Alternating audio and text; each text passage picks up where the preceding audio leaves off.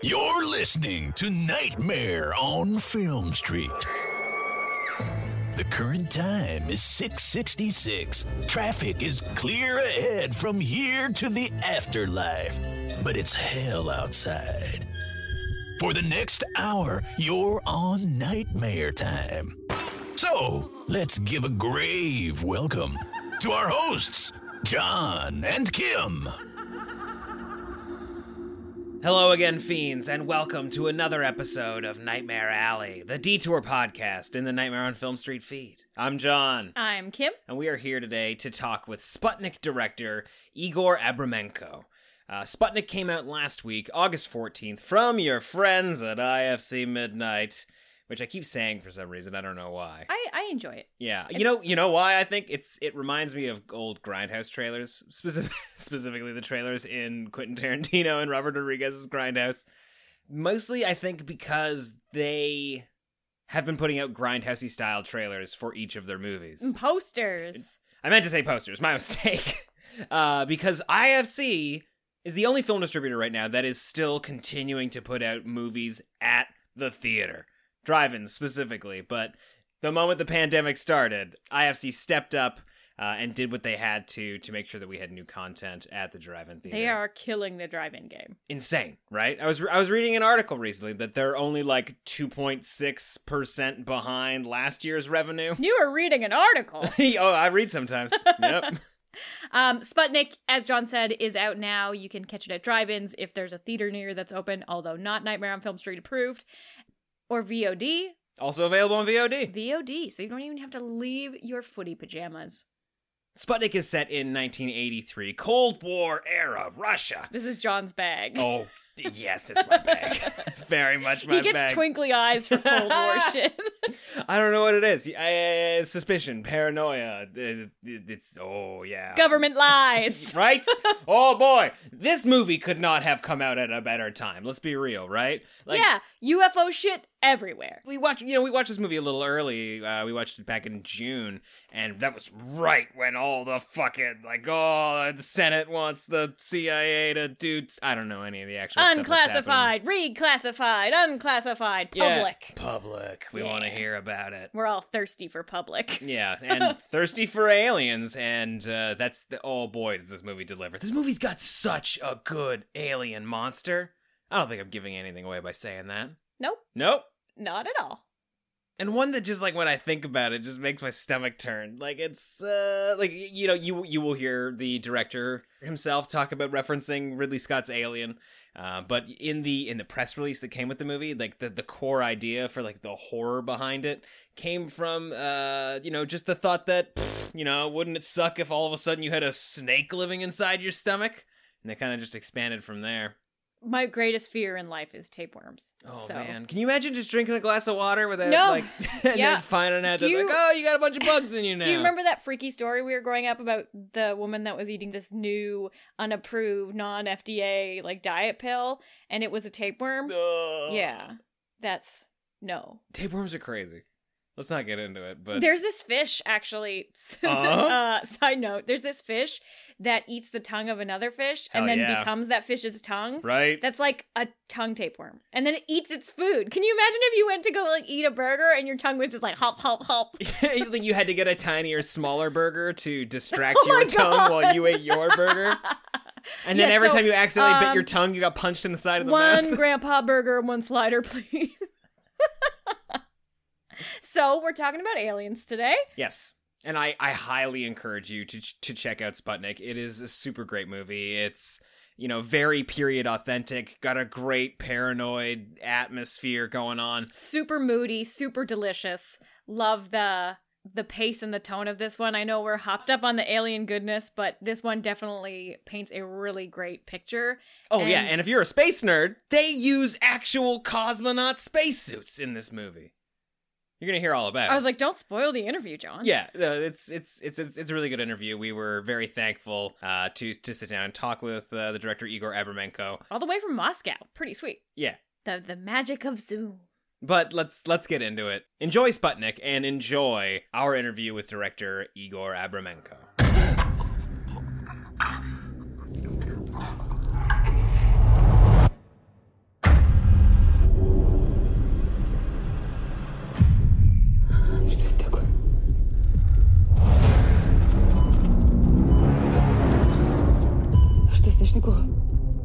Он ничего не знает об этом. Моя задача – это разделить паразита и носителя. Чего еще от меня надо? Если я руковожу исследованием, почему от меня по-прежнему все скрывают? Мы рискуем жизнью человека. Герой Советского Союза. Если герой, значит готов ко всему. В том числе и пожертвовать собой.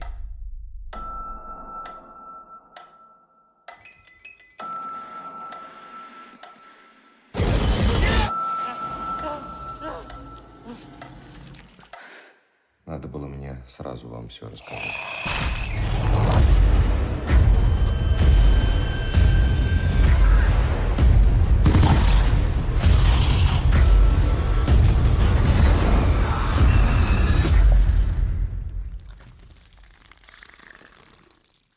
Бегите.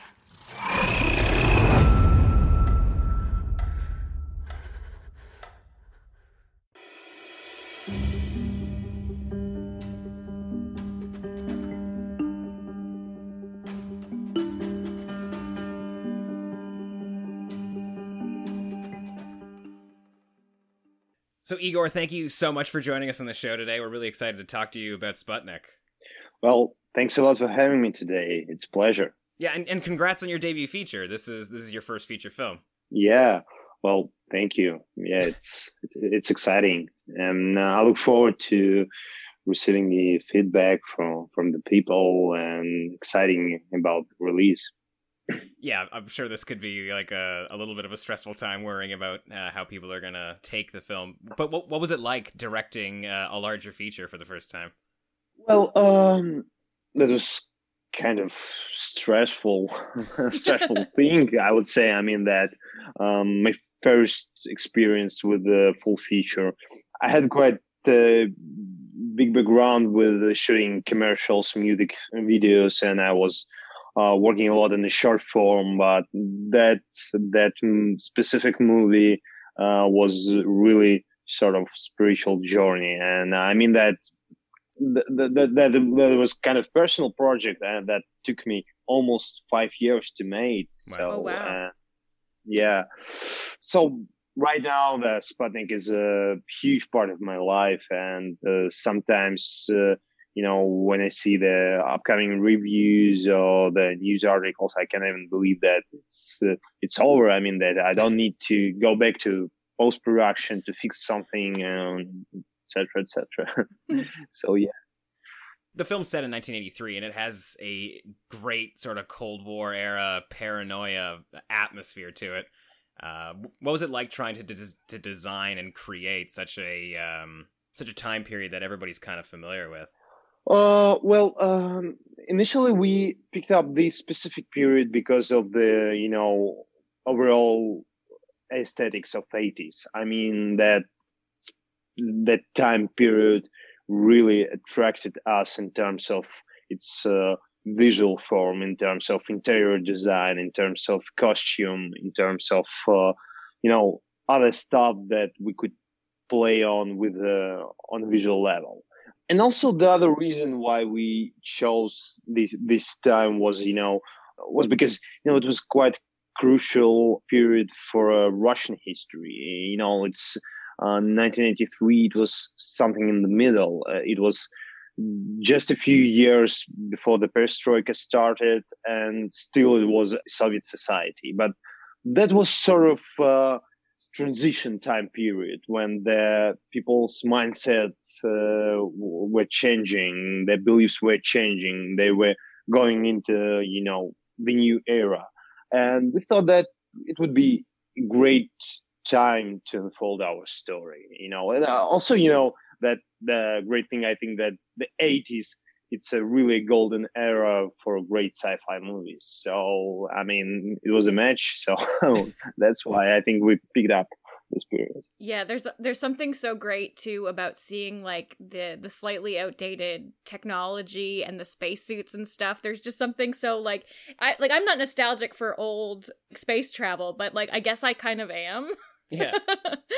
At the very least, you want to see an old computer. Yeah, I just love seeing old dials and knobs and computer screens. There's something just so wonderful about it.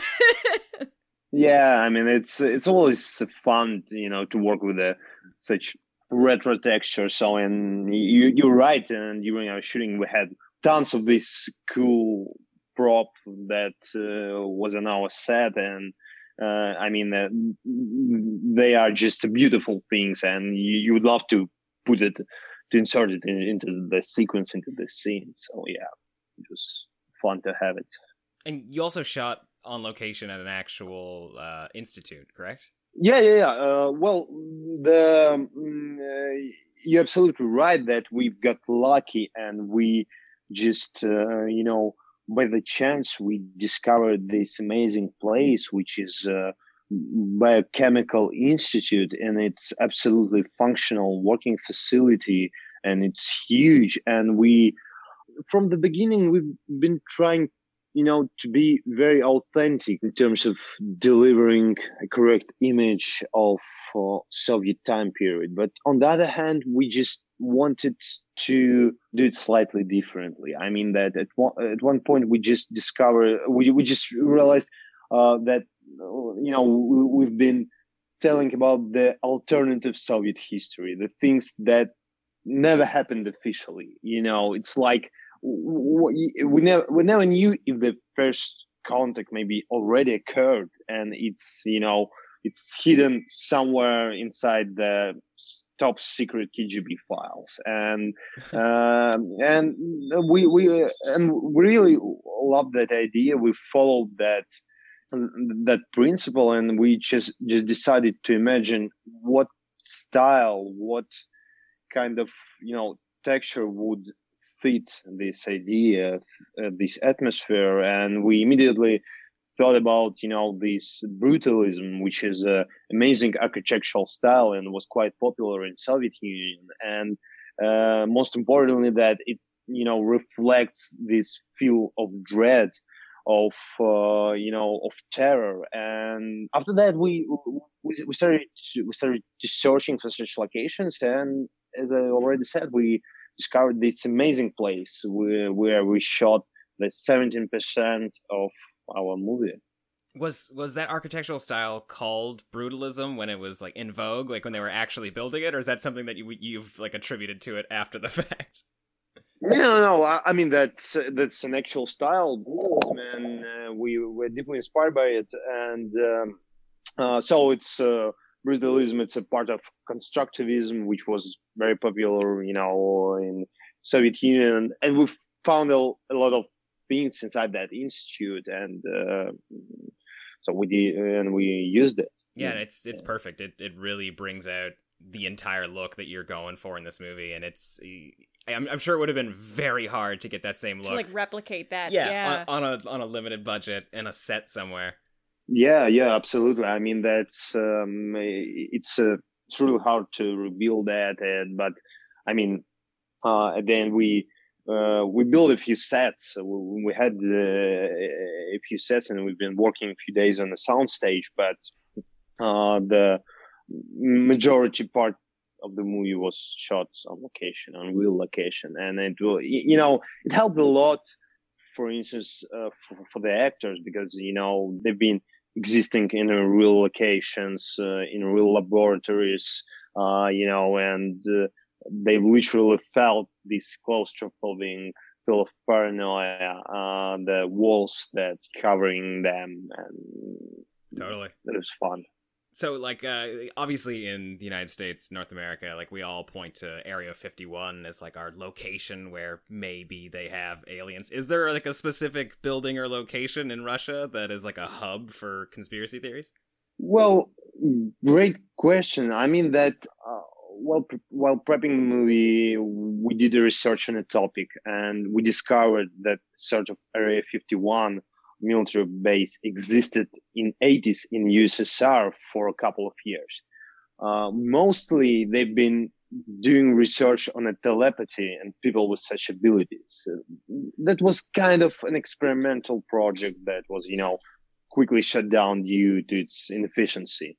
But we find a few articles about that place, and actually that place inspired us, to create the image of our own military base, of our own Soviet Area 51, the movie. And at that point, we also thought that if such thing, the first contact would have occurred, a special KGB unit would handle such thing, and we allowed ourselves to create this special KGB unit from the scratch. So we come up with we designed a uniform, special patches. We used an experimental types of weaponry, and so yeah, that was like that. That's fun because like they look and feel real, especially given that you've blended them in with a lot of really authentic space uniforms. Didn't you use probably not real space uniforms, but replicas of cosmonaut spacesuits in the beginning? Actually, at the beginning, at the very first scene, the suits that we've been using, they're real. And, oh shit! Oh, cool. They're absolutely real, and those. So that's the thing. The first two scenes, the first one on orbit, the second one is the landing itself. It was shot separately in different days, and the first one we shot on a soundstage, but we shot it after the second scene. And while we've been shooting the second scene, which came first in our shooting schedule, we just literally destroyed the suits, and those suits were ours. I mean, they were exact replicas of the real space suits. And then we realized that we need to do additional shooting. We need to have this orbit scene, but our suits were destroyed, as I said, and we just asked the organization which called the Roscosmos. It's a Russian NASA. If they could provide the suits for us, and they said yeah, sure, and they came up with the real suits that we've been using during that sequence, and that was I would say that was hell of a nightmare for the actors to act in those suits because they were really uncomfortable, and the oxygen box was attached to each suit, the special box that were ventilating those suits, because you immediately start to sweat when you're inside those suits, and you need these ventilations. And our actors, between the takes, they were sitting in their chairs with these boxes. They've been ventilating them. I mean, that I can't even imagine what they came through. It almost sounds like it would have been. It almost sounds like it would have been easier to film it in space, at least for them, right? Yeah. Maybe, yeah. That was hell of a shooting because there was gimbal and the stage, those suits, and and that was challenging. What kind of like superhuman like negotiating power do you have to just call people up and say, "Hey, can we take your like piece of history spacesuits and can we just film in your medical institute while we make a monster movie?" That's insane to me. Yeah, I mean, sometimes I keep asking myself the same question: how did I achieve that? And I don't know. I mean, that I had a really extraordinary crew in the team that I've been working with. I mean, my DP, my production designer, they did a great job, and also I mean that my producers, they were very helpful, and sometimes when we just had no options, I told them that, guys, we need to build this capsule for the first scene, and we need to find those suits. They made it happen. Wow. I mean, it was sort of a miracle and great efforts of different wonderful people that have been involved with this project. Yeah, it sounds like they really spoiled you for your first feature. That's great. Yeah, kind of. There's a lot of stories about Stanley Kubrick negotiating shooting in the war room for Dr. Strangelove, and how, that led to him filming the moon landing. And I wouldn't be surprised if somebody says that, like, you're in bed with the KGB at this point. Oh, maybe you're going to have your own conspiracy theories soon. Like, if aliens crash land, like actual aliens maybe crash you'll get land, to film it. Yeah! Do you, this maybe seems like a good point, and I'm sure you're probably sick of getting asked this question, but do you believe in aliens? UFOs. Say it classy. All right, you believe in UFOs. I do believe in UFOs. I do believe in aliens, and I must tell you that I strongly believe that every director who touches upon such a theme is a really true believer of extraterrestrial life. I mean, that's my point, and that's I honestly hope that one day we will meet that. I mean, that I hope that mostly it would be not like an Independence Day, but like an Arrival movie, and they will not annihilate us. They will bring some knowledge, something that we can use. And but I mean that when I was a kid, I was thinking a lot about that. I was asking like stupid questions to my parents about such stuff, and I was thinking a lot about. I mean that, well, it will sound silly, but yeah, as I said, I strongly believe that we're not alone. And I hope someday that I'll see, these first contacts. I'm with you, man. Like, I don't know how possible it's going to be, but yeah, I spent my entire childhood just like staring at the sky, bugging my parents about stuff that they didn't want to hear about. Yeah.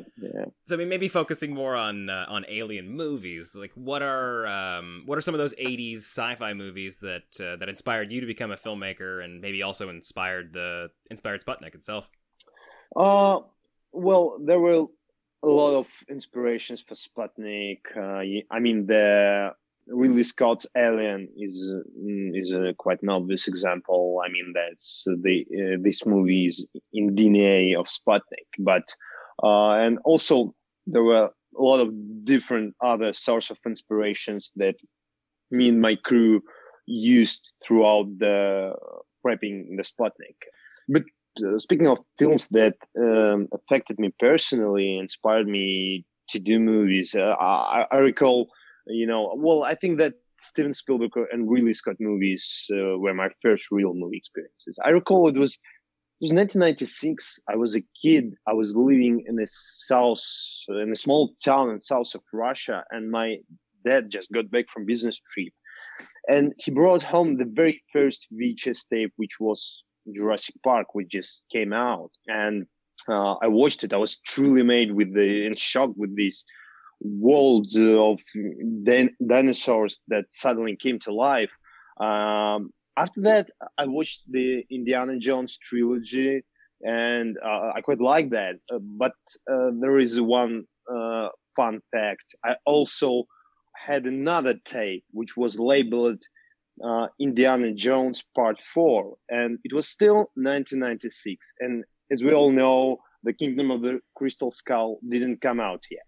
Yeah. So I just watched it, and I didn't understand why Harrison Ford, instead of a hat and a whip, was wearing this slim, long jacket and carrying a blaster. And his name wasn't Indiana Jones anymore. His name was Rick Deckard, and he was trying to catch these androids.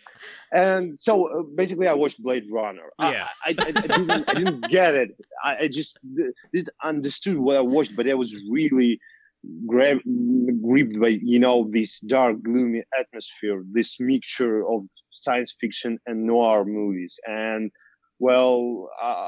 since that, still Blade Runner is among my favorite movies, and it affected me a lot. Definitely. I mean, and you can see it too. Like, there's I don't necessarily remember where Blade Runner was filmed, but yeah, it has some of that brutalism type architecture in the future world that Ridley Scott created there.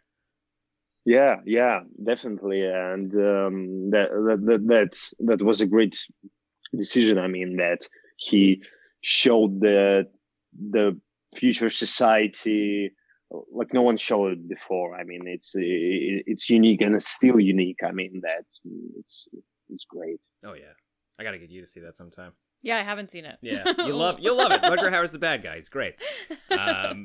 So do you play, like, just given your love for that and the two films you've made now, like Passenger, your short, and Sputnik, are you planning on staying in the sci-fi horror space? Well, absolutely. I think that science fiction is the great genre that allows you to play a lot with the themes, with the different concepts. It helps you to expand your abilities to tell the stories. So, and I mean that I would like to stay in that genre and keep exploring it. So, yeah. Yeah, I mean, like, when I think sci-fi, I think like science fiction is always stories about humanity, right? And like my limited knowledge on Russian film seems to be very interested in the human condition. So I think this is a great unison. I think you're in the right spot. And actually, just mentioning your short Passenger, is that available anywhere right now? I'm afraid no. Oh wow. I think it's just a trailer somewhere, but I don't think there is an open link somewhere. So we just because initially the Passenger, it wasn't like a kind of standalone movie. I would say that was a part of this long process of building the full feature, because we did it intentionally as a proof of concept short, and we just got lucky, and we showed it on Fantastic Fest at Austin, and at Scream Fest in Los Angeles, and so it has sort of festival history, but we never considered this movie as a standalone piece. It's a just short introduction into the world of Sputnik that set up a character, the environment, the texture of the movie. And do you see Sputnik as sort of like a spiritual sequel to that? Because I haven't seen Passenger, but from what I understand, it's more or less about a parasite type alien. I think it acts quite a bit differently. Well, yeah, it's I think that's correct definition. It's a spiritual sequel to the Passenger, because in the Passenger it was slightly different story, but it worked out eventually, because it was the story that unfolds in 70s and depicted this cosmonaut, the Soviet hero that got back from the orbit, but instead of going into the military base when he's got locked up, he went straight home, and he ended up in his apartment at the center of Moscow. And at one point, we realized that he's not alone. He's living with this creature in his Moscow apartment. So it was slightly different, but as I said, the main goal of this short was to set up the world, to show the hero, and to show this this contrast that's a very common environment. It's a Soviet Union, Soviet space hero, but he's living with a predator, with a creature inside his apartment. So yeah. That's some scary shit. Are you working on anything now? Is there anything people can look forward to?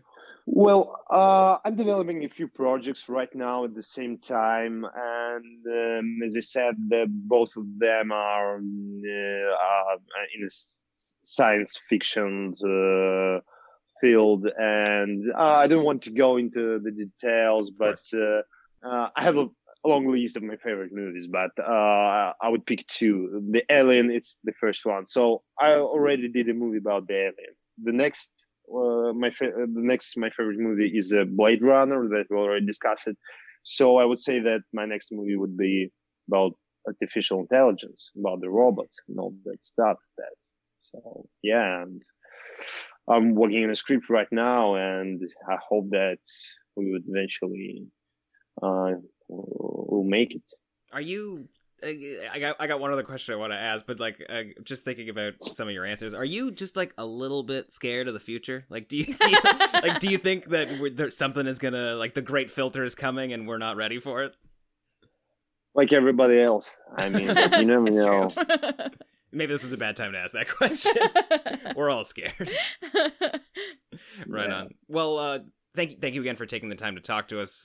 Before we let you go, we like to ask everybody what their dream double feature would be at the drive-in if they could program one double feature. It's a very tough question. I mean, it's really hard to pick up. But I would say that if you're talking about the drive-ins double feature, it would definitely be John Carpenter's movie, and I would say it would be Assault on Precinct 13 and The Thing. That's great. And The Thing. Do you guys have drive-ins there, like they are in North America? No, we don't. But they started to appear because of the pandemic. Because of the quarantine. I just read that about 5 drive-ins just opened this month in Moscow. So it's amazing how the pandemic and the lockdown allows new places to appear. I mean, yeah. So that's a good thing. And like IFC, sorry, did you say something? Oh, I was just going to say that like we have a bunch of drive-ins here, but yeah, because of the pandemic, like we're finding them popping up in parking lots. Oh, yeah. Yeah. No, I've never been to Russian drive-ins, but I assume they pretty the same. It's Screen, just a car. big space.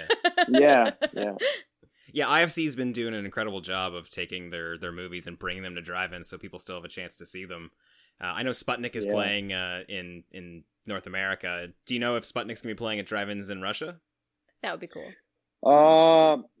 No, actually, because we already had our Russian release, which was in April, and unfortunately we went out right at the beginning of the pandemic, and we released straight to the VOD. So, but I mean that we like kind of used the momentum that a lot of people, everybody was staying home, and a lot of people watched our movie, and so that was a good thing. But I'm really glad, I'm really happy that the people in the world in other countries who would get a chance to watch our movie on the big screen, because initially this movie was designed for a big screen. Definitely. Yeah, there's so much atmosphere. They all enjoy it. Yeah. Well, thank you very much again, Igor, for taking the time to talk to us. We were really, really enjoyed Sputnik. It was a great movie. Thanks, guys. It was a pleasure. Thanks for having me today. Sputnik is playing at select drive-ins and movie theaters right now, and it's also available on demand and VOD. Be sure to let us know what you thought of the movie over on Twitter at NOFS Podcast, on Instagram at Nightmare on Film Street, on Reddit, reddit.com/r/Nightmare on Film Street, and of course in the Horror Movie Fiend Club at facebook.com/groups/horror fiends of NOFS. But until next week, I'm John. I'm Kim. Stay creepy. We've spared your soul this week, Fiend, but only because you've earned it. More exclusive content can be found lurking at patreon.com/Nightmare on Film Street.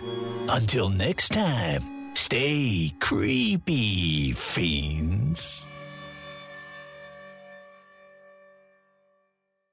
If you're a woman over 40 dealing with hot flashes, insomnia, brain fog, moodiness, or weight gain, you don't have to accept it as just another part of aging. The experts at MIDI Health know all these symptoms can be connected to the hormonal changes of menopause. And MIDI can help with safe, effective, FDA-approved solutions covered by insurance. 91% of MIDI patients get relief from symptoms within just 2 months. Book your virtual visit today at joinmidi.com.